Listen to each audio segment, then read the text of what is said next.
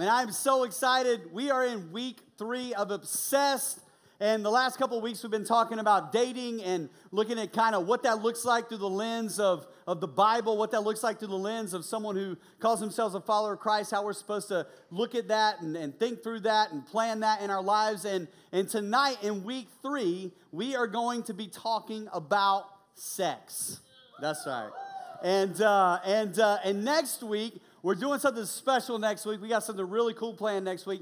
We're actually going to do a Q&A thing on dating and sex and this whole conversation, and we're going to do something where it kind of makes things a little more comfortable. We're going to split up the guys and the girls about halfway through the service, where the guys are going to go down the cornerstone, and we're going to have a little panel, and you can Q&A questions about all kinds of stuff that relate to this topic. We're so excited about it. It's going to be an amazing night. Anytime we've done that, it's always been one of the most amazing nights that we've had during our series. Now, tonight, what I want to do as we begin this conversation is I want to give you sort of a 30,000-foot view of what the Bible teaches, and then kind of get into the nitty-gritty of where we want to go tonight. So from a 30,000-foot view of what the Bible teaches, the first thing you need to know is this, is that God takes relationships seriously.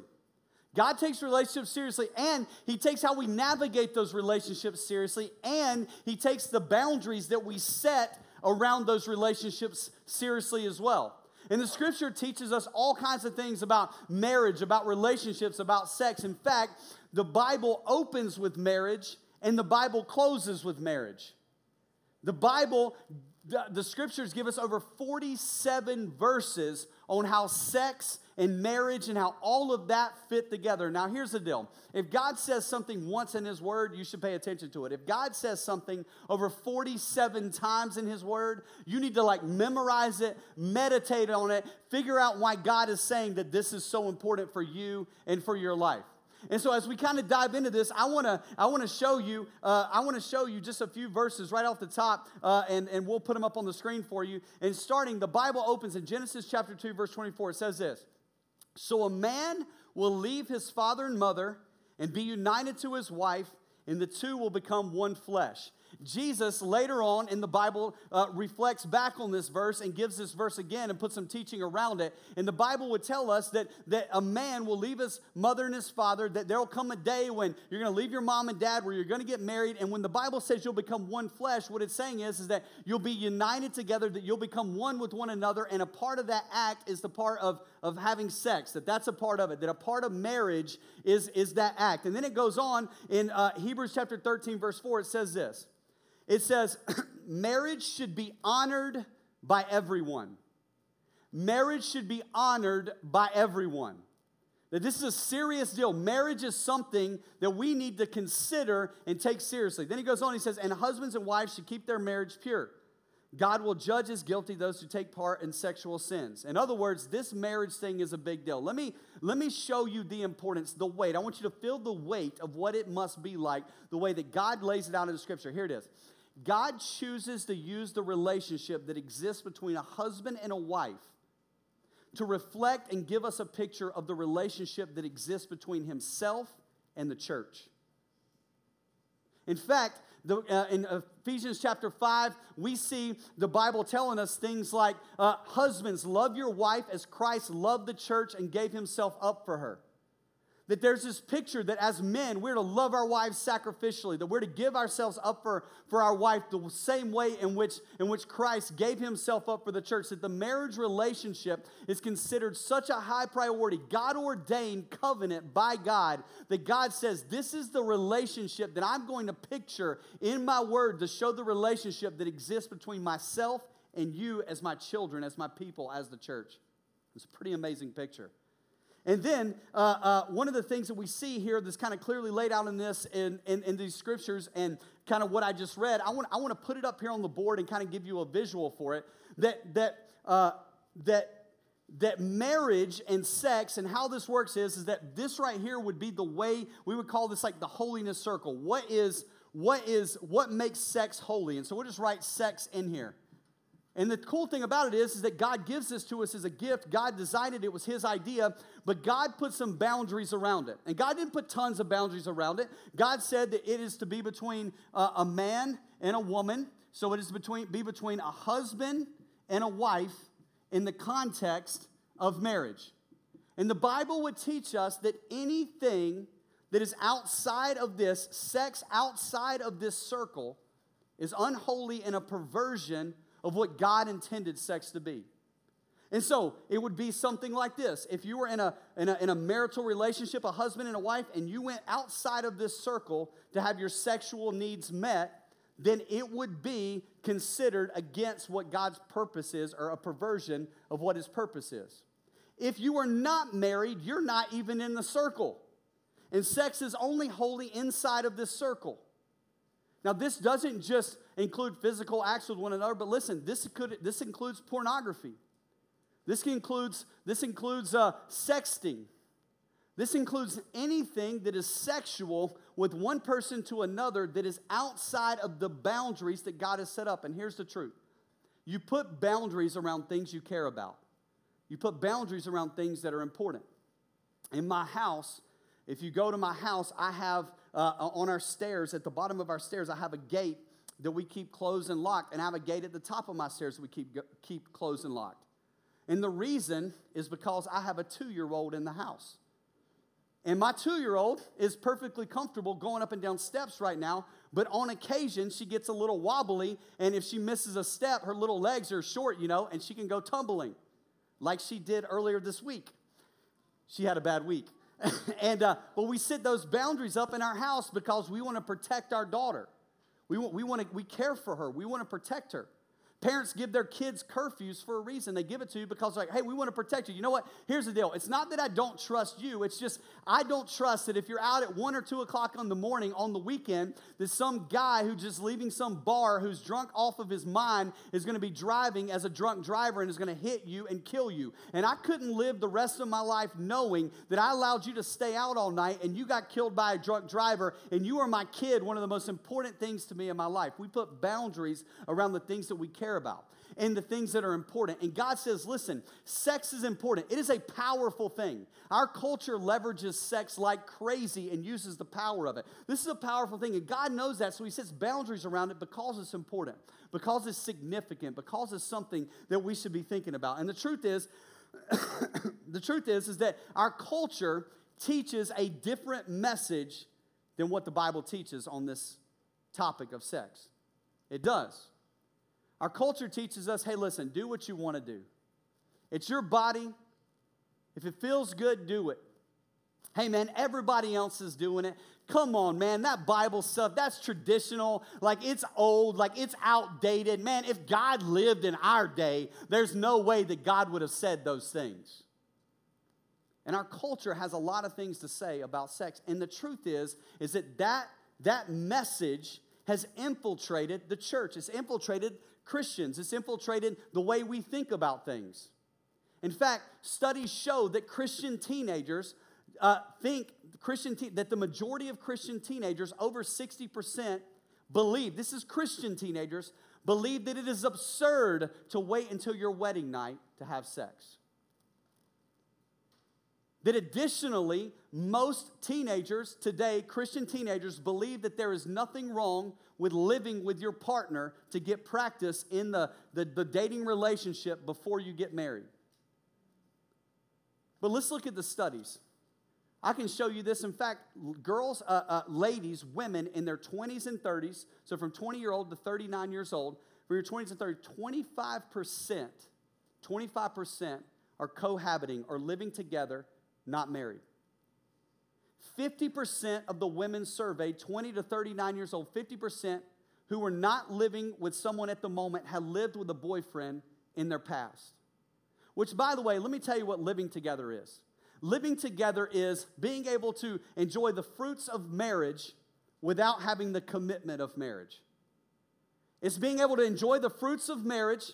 You have the sex, you're sleeping together, you're doing whatever you want to do. It is enjoying the fruits of the marriage without the commitment of the marriage. I still got my, hey, man, I can leave anytime type of card. And let me tell you what the studies show. Let me read some of the data. Let me read you some of the studies. Here's what the studies show. The studies show that the divorce rate among those who live together before marriage is 150% higher than those that do not live together before they get married. 150%. While studies show that those that wait until their marriage, till they're married, have notably higher happiness in marriage. Studies show that men who are virgins when they marry are 37% less likely to get divorced, and women who are virgins when they get married are 24% less likely to get divorced. It's crazy. This is a crazy statistic. Did you know that teenage girls that are virgins, the studies show that there is a 0% chance that you're going to get pregnant? It's crazy. Teen pregnancy is zero. Zero. It's unbelievable. It's crazy. That literally students who are virgins, like literally almost all of them don't have to worry about STDs. It's unbelievable. It's just an insane thing. And look, here's the point. Why do you read that? Why do you tell us those statistics? Here's the point. The point is that this data and these studies just support that what God says is true. The study and the data just shows us that what God says is true and is applicable, not just for way back then, but even for today. The Bible tells us that God is the same yesterday, today, and tomorrow. God is eternal. God lives outside of space and time. God is omniscient. God knows what was going to happen in the year 2020. God knows what's going to happen in the year 2050. God knows all of that because God is omniscient. He is God. The Bible tells us that 1,000 years are but a day to the Lord. So 2,000 years ago to God is like 2 days. He doesn't see time the way we see time. He doesn't think about time the way we think about time because he's God. And the truth is that when we look into Scripture, we see that there are things that are laid out for us in Scripture that when you begin to look at the data and the research and the way that our community and our world and our culture and our society is going today, when we go against what the Word of God says, that it leads to more damage, baggage, etc. in our lives. And so this is what I want to do tonight. I want to give you some practical stuff, but I want you to open your Bibles to 1 Corinthians chapter 6. Your worship center Bibles, there's one on your chair if you want it. You can pull out your notes. And I want to give you 4 lies that the culture teaches us. I want to engage them. I want to hit them head on. These are the questions that you're asking. These are the questions that I get most from students. And then I want to give you just a couple practical things that you do, more how-to on how you can deal with this. What do you need to do to honor God in your relationships, in particular when it comes to sex? Here we go. I'm going to give you 4 lies. Here's the first lie. The first lie is this: your body is your own. Your body is your own. This is what the culture tells us. Our culture tells us that our body is our own. Hey, my body is my own, and I'm free to do whatever I want to do with it. I can express myself however I want. I can sexually express myself however I want. And here's the deal. If you don't like it, then you are just a judgmental, intolerant hater. My body is my own. Who are you to tell me what I do with my body? And I want you to notice what it says here in the Scripture. I want you to notice what it says in chapter 6. In fact, if you go to verse 13, notice what it says in verse 13. We're on page 1146. Notice what it says on verse 13. It says this. It says, the body, however, is not meant for sexual immorality, but listen, but for the Lord. Your body's for the Lord, and the Lord for the body. Then you drop down to verse 15. Look what it says. Do you not know that your bodies are members of Christ himself? That literally, when you give your life to Jesus, you become united with him in a relationship with him. The picture of that marriage relationship, like a one-flesh relationship, that it is an intimate covenant that you're making with God. And notice what it says. It even gives us strong language. Notice what it says. Shall I then take the members of Christ, now that I'm a Christian, I've given my life to him, I'm united him, and unite them with a prostitute? Never. I mean, that's strong words. He says prostitute. Like, well, hold on, bro. Chill out, man. But here's the crazy. I'll just give you a little history. Did you know 100 years ago, no one understood dating except for understanding if you said you were going on a date, that meant that you were going to go be with a prostitute. That's what it meant. That literally, that concept, the concept of dating as we know it today, has changed drastically over the last 100 years. 100 years ago, people didn't date in the way that we see it in today. And I love what this author said. I thought this was so intriguing when I look at our culture today and I talk to people. Listen what he said. Listen what he said. He says, interestingly, while dating isn't overtly a euphemism for prostitution anymore, For many men, the process is similar. Listen, a man takes a woman out, spends money on her, and then expects her to put out. It's the same as prostitution. That's good. That's good. And the truth is if we don't use currency, we use our words.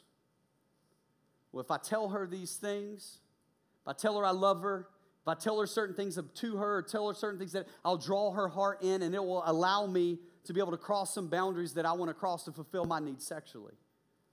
And it's a lie in our culture. Your body is not your own. He goes on in verse 17. He says, whoever is united with the Lord is one with him in spirit. Verse 18, do you not know that your bodies are the temple of the Holy Spirit? That as a believer, the Holy Spirit resides in you. That God, the Holy Spirit, lives in you and works through you. And so your body is the temple of God. Your body's not your own. God created you. Everything that you are is of him, and your bodies are important to him. He goes on and says, verse 19 of chapter 6, honor God with your bodies.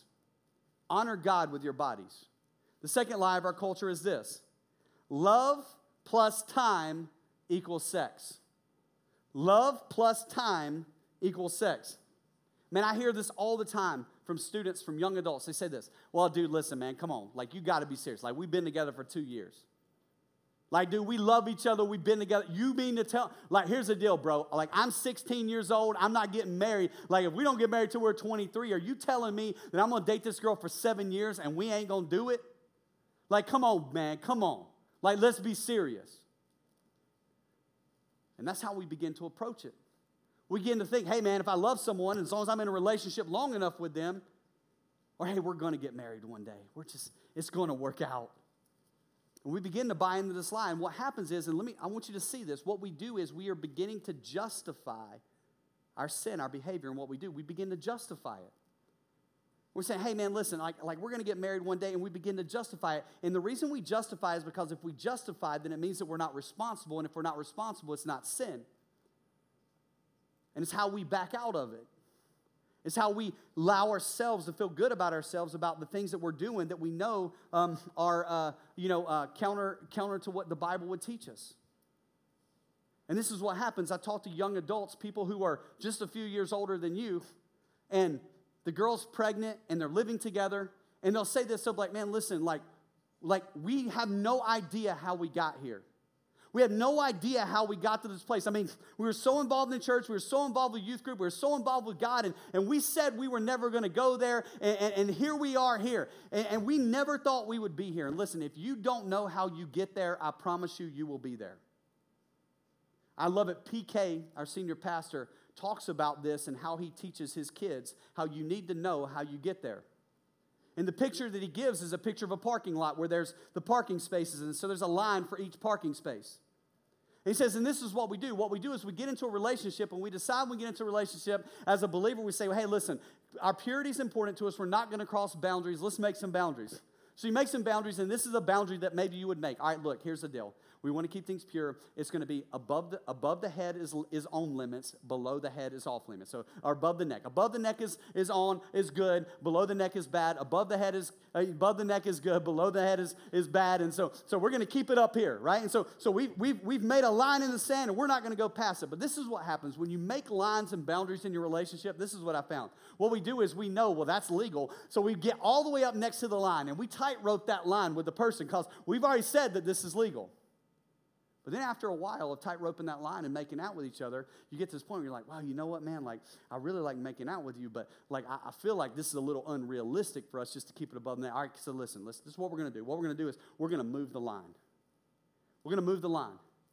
And we're not going to get crazy. So what we do is we move the line. We cross the line, and we say above the waist, or above the waist, but not below the waist. Above the waist, but not below the waist. Above the waist, but not below the waist. That's what we say. Above the waist, not below the waist. And so we make a line. Now, this is what we do. We say not below the waist because now we still have kind of a moral compass. Hey, we're still got a boundary. Like, we cross that line, but we still have a boundary. We still feel good about ourselves because, and after a while, it's, okay, below the waist, but not all the way. Below the waist, but not all the way. Okay, all the way, but we're not going to live together. And that's how you get there. It's crossing one line and holding to another so you feel good about the line that you just crossed.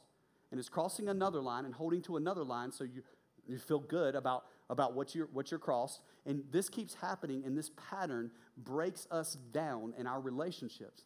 And I'm here to tell you, students, listen, I have told many of you students in this room this, and it has been rather prophetic in your relationships. That if you want to be in a relationship that is sexually active and doesn't honor God, God's favor is not going to be on that relationship, and that relationship will end. It will end. It will never work. You cannot be in a relationship and go outside of the plan of God in that relationship and expect God to honor and put his favor on that relationship, because he can't. He can't do it.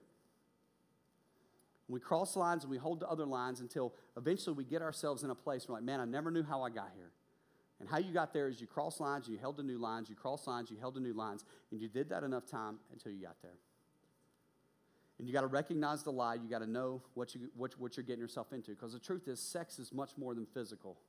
Sex is emotional. Sex is spiritual. Sex is mental. Sex is all of those things wrapped up in one. And when it's done right in a marriage covenant relationship, you realize that all those things come together. Which leads us to the next lie. Lie number 3. I have to make sure that we are sexually compatible. Man, our culture talks about this all the time. I was watching Good Morning America not long ago, and I mean, this was like a couple weeks ago. And they were asking the audience, how many of you would wait until you're married before you have sex? And not one person in the entire audience said that they would. Not one person.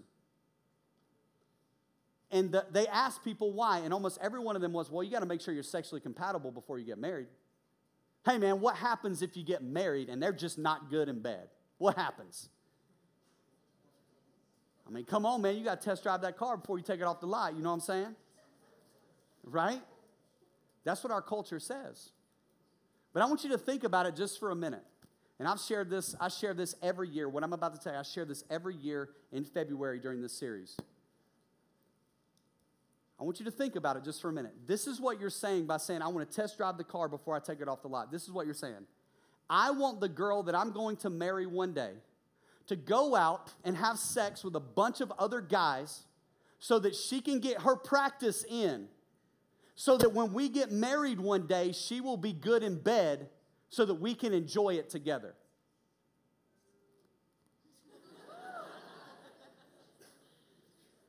Let me tell you something. There's something amazing when two people come together and they don't have any sexual baggage because they have no other experiences to compare sex to even know what's good and to even know what's bad. And they come together in a relationship and they get married, and then they get to enjoy one another and they get to figure it out together. And if you get married at 30 years old and you die at 80 years old, you get 50 years of practice to figure out what that person likes and what you like. Can we have that conversation? Let me tell you, and I don't mean to say this to be graphic, but here's the deal. No one's having this conversation with you.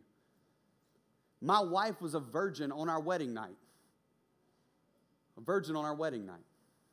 She kept herself pure. I'm the only guy my wife has ever dated, only person she's ever told she loved, only person she's ever kissed, the only person that she ever, has ever experienced anything with. And let me tell you something. Sex is great. It's great. We learn together. Can I give you the truth? Everybody else is telling you something different. What makes you sexually compatible isn't anything physical. It is much more than that. What makes us sexually compatible is that I understand her mind, that I love her, that we're spiritually connected, that we're emotionally connected. We communicate and talk with one another. Did you know that my wife and I talk about 100 times more than we have sex? We just do. It's crazy. In relationships, you talk a lot more than you have sex. And the truth is that is how relationships work. It's much more than that.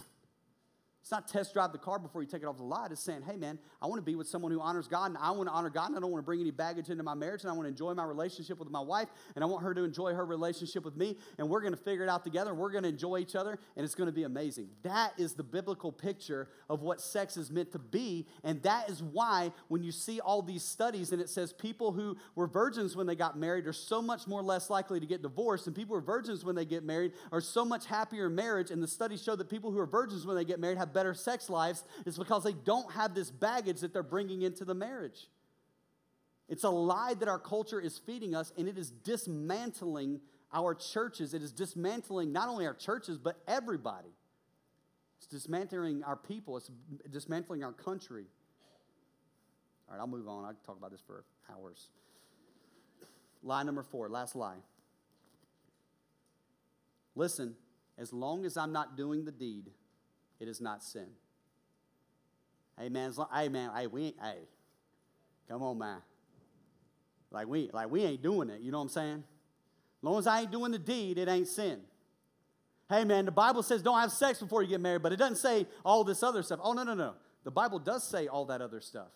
In fact, the word sexual immorality comes from the Greek word porneia, which literally means anything that is outside of the marriage bedroom, anything that is outside of the marriage relationship with your wife that has any bend towards sexuality.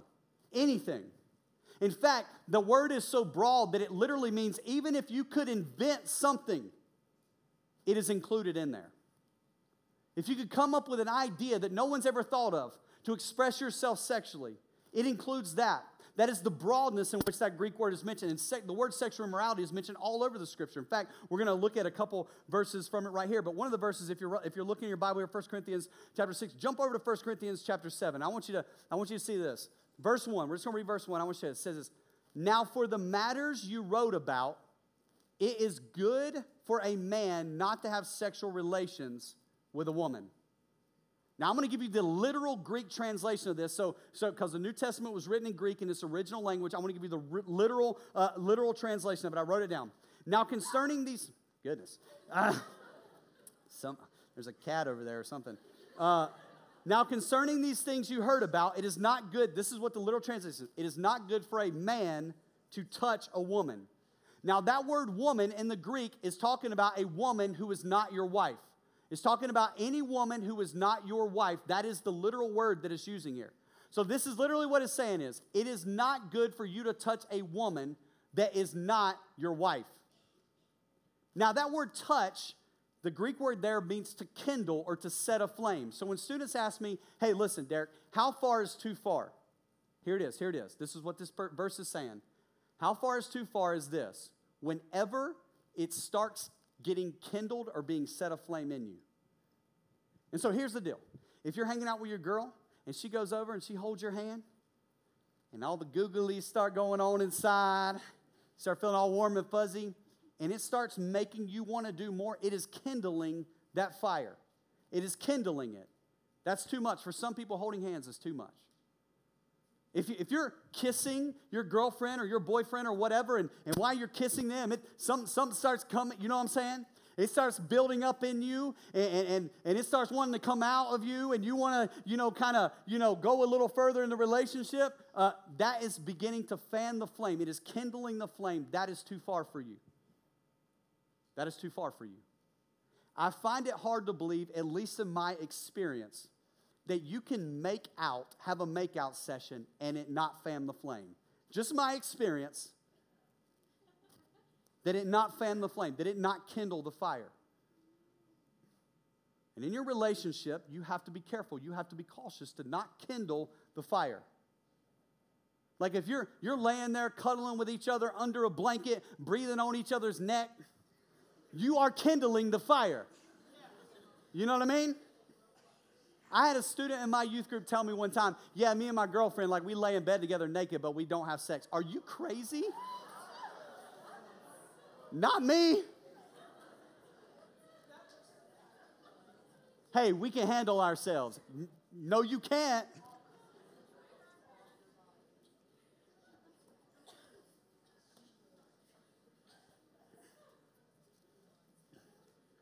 Ephesians 5:3.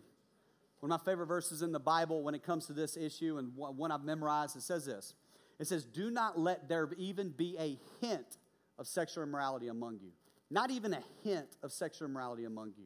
If you ever start thinking, man, what's a hint or whatever, how much poop would it take on a burger for you not to eat it?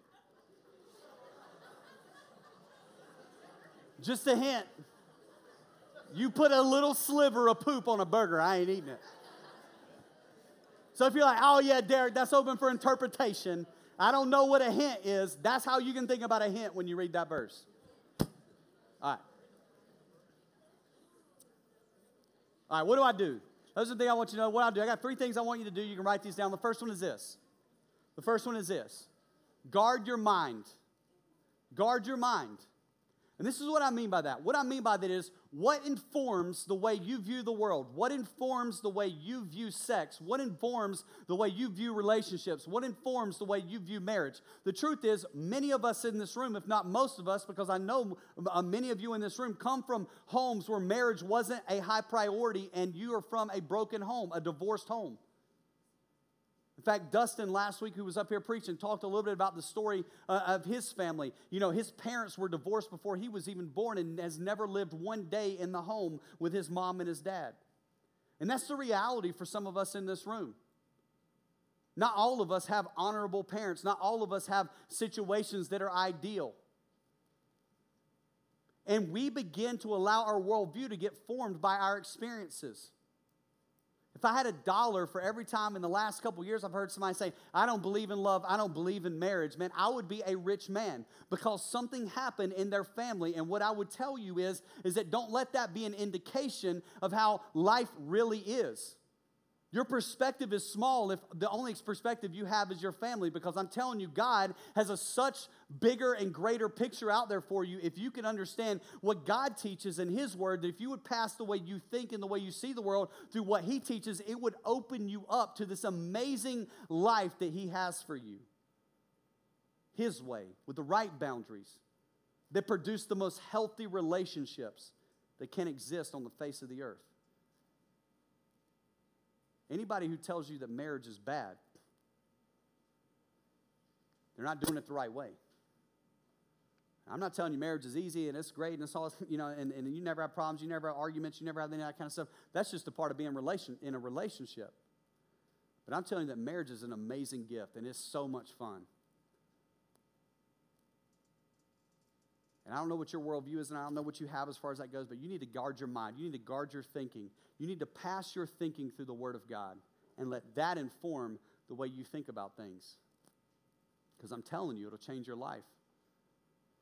The second thing is this: set boundaries. Set boundaries. If you back up in 1 Corinthians chapter 6, verses 18, it says this. Flee sexual immorality. There's that word, sexual immorality, porneia again. All other sins a person commits are outside the body, but whoever sins sexually sins against your own body. Do you not know that your bodies are the temple of the Holy Spirit who is in you, whom you have received from God? You are not your own. Remember, you don't own your body. You are not your own. You were bought with a price. Therefore, honor God with your bodies. I love what he says. Flee sexual immorality. All other sins are committed outside the body, but when you sin sexually, you sin against your own body. Do you not know that your body is a temple of God? Listen. Sexual sin is put in a league of its own. Now, all sin separates us from God. I'm not saying that sexual sin is bigger than lying or any of that kind of stuff, but it's set in a league of its own. This is what he says. Notice, he says, flee sexual immorality. All other sins are committed outside the body. So all their sins are outside the body. When you sin sexually, you sin against your own body. There's something different. There's something unique about it. That's why he says flee from it. The word flee literally means to turn and run in the other direction. Practically, what does that look like? This is what it looks like. You go over to your girl's house. You knock on the door. She comes to the door. You go in. You're like, man, she looks good today. You walk in the kitchen. She pours you some water. You have some water there. Take a sip. She says, you say, well, you know, hey, where's your parents? Oh, they're not going to be home for another hour. What do? You flee. You drop the water on the floor and you turn to the door and you run as fast as you can. You bust through the door like Godzilla's chasing you. You know what I'm saying? You get out of there. Like, here's the deal. There's a perfect scenario where every single person in this room will fall, including myself. You think I'm above falling into sexual sin because I'm a pastor? You're crazy. I have to flee. If I'm in the house and I start getting tempted, I go outside. I have locks on computers. I have locks on my phone, not because I'm always thinking about porn or anything like that. But here's the deal. I want to set the boundaries up in case the temptation comes so I can already have some things in place so that I won't get wrapped up in it. I'm not above it. I need to submit myself to the Spirit of God and my relationship with God every single day, just like you do. Just because I'm a pastor doesn't mean I'm immune. How many pastors have you heard fall in your lifetime? A lot, right? I'm no better because I'm on this stage. You have to set boundaries. You have to flee sexual immorality. I think practically speaking, there's two things I would say to you in your relationships. Practically speaking is this. Stay vertical and stay public. Stay vertical and stay public. Here's the deal. If you're in the mall around a bunch of people and you're doing some like you're weird. You know what I'm saying? Like, let's just be honest. Like, you need some help, all right? Stay public and stay vertical. Hey, man, and I know some of you got dirty minds. You're like, well, if you're standing up and you're vertical, you can still. Come on, man. I know somebody was thinking it. And stay vertical. You know what I mean? Stay vertical, stay public. Set some boundaries. Have a conversation with the person you're dating and say, hey, listen, we want to honor God in this relationship. I would rather be in a relationship that doesn't work out, that honors God, than in a relationship that ends up working out that doesn't honor God, because there's going to be a lot of pain and hurt and baggage in that relationship for years to come because we didn't honor God in it and do things the right way. And so let's figure out some boundaries that are healthy, that make sense for us. My wife and I made these boundaries before we got married. Even though my wife was a virgin and all, we made these boundaries when we started dating. I told her, hey, listen, we cannot be at your house and you can't be at my house without other people being there. We're not going to go in your room or my room and close the door. We're not going to lay down and cuddle each other on the couch underneath a blanket. We're not going to do that kind of stuff. Here's the deal, dude. I got married when I was 28 years old. I'm a 28-year-old man saying, hey, listen, we can't be under the covers together.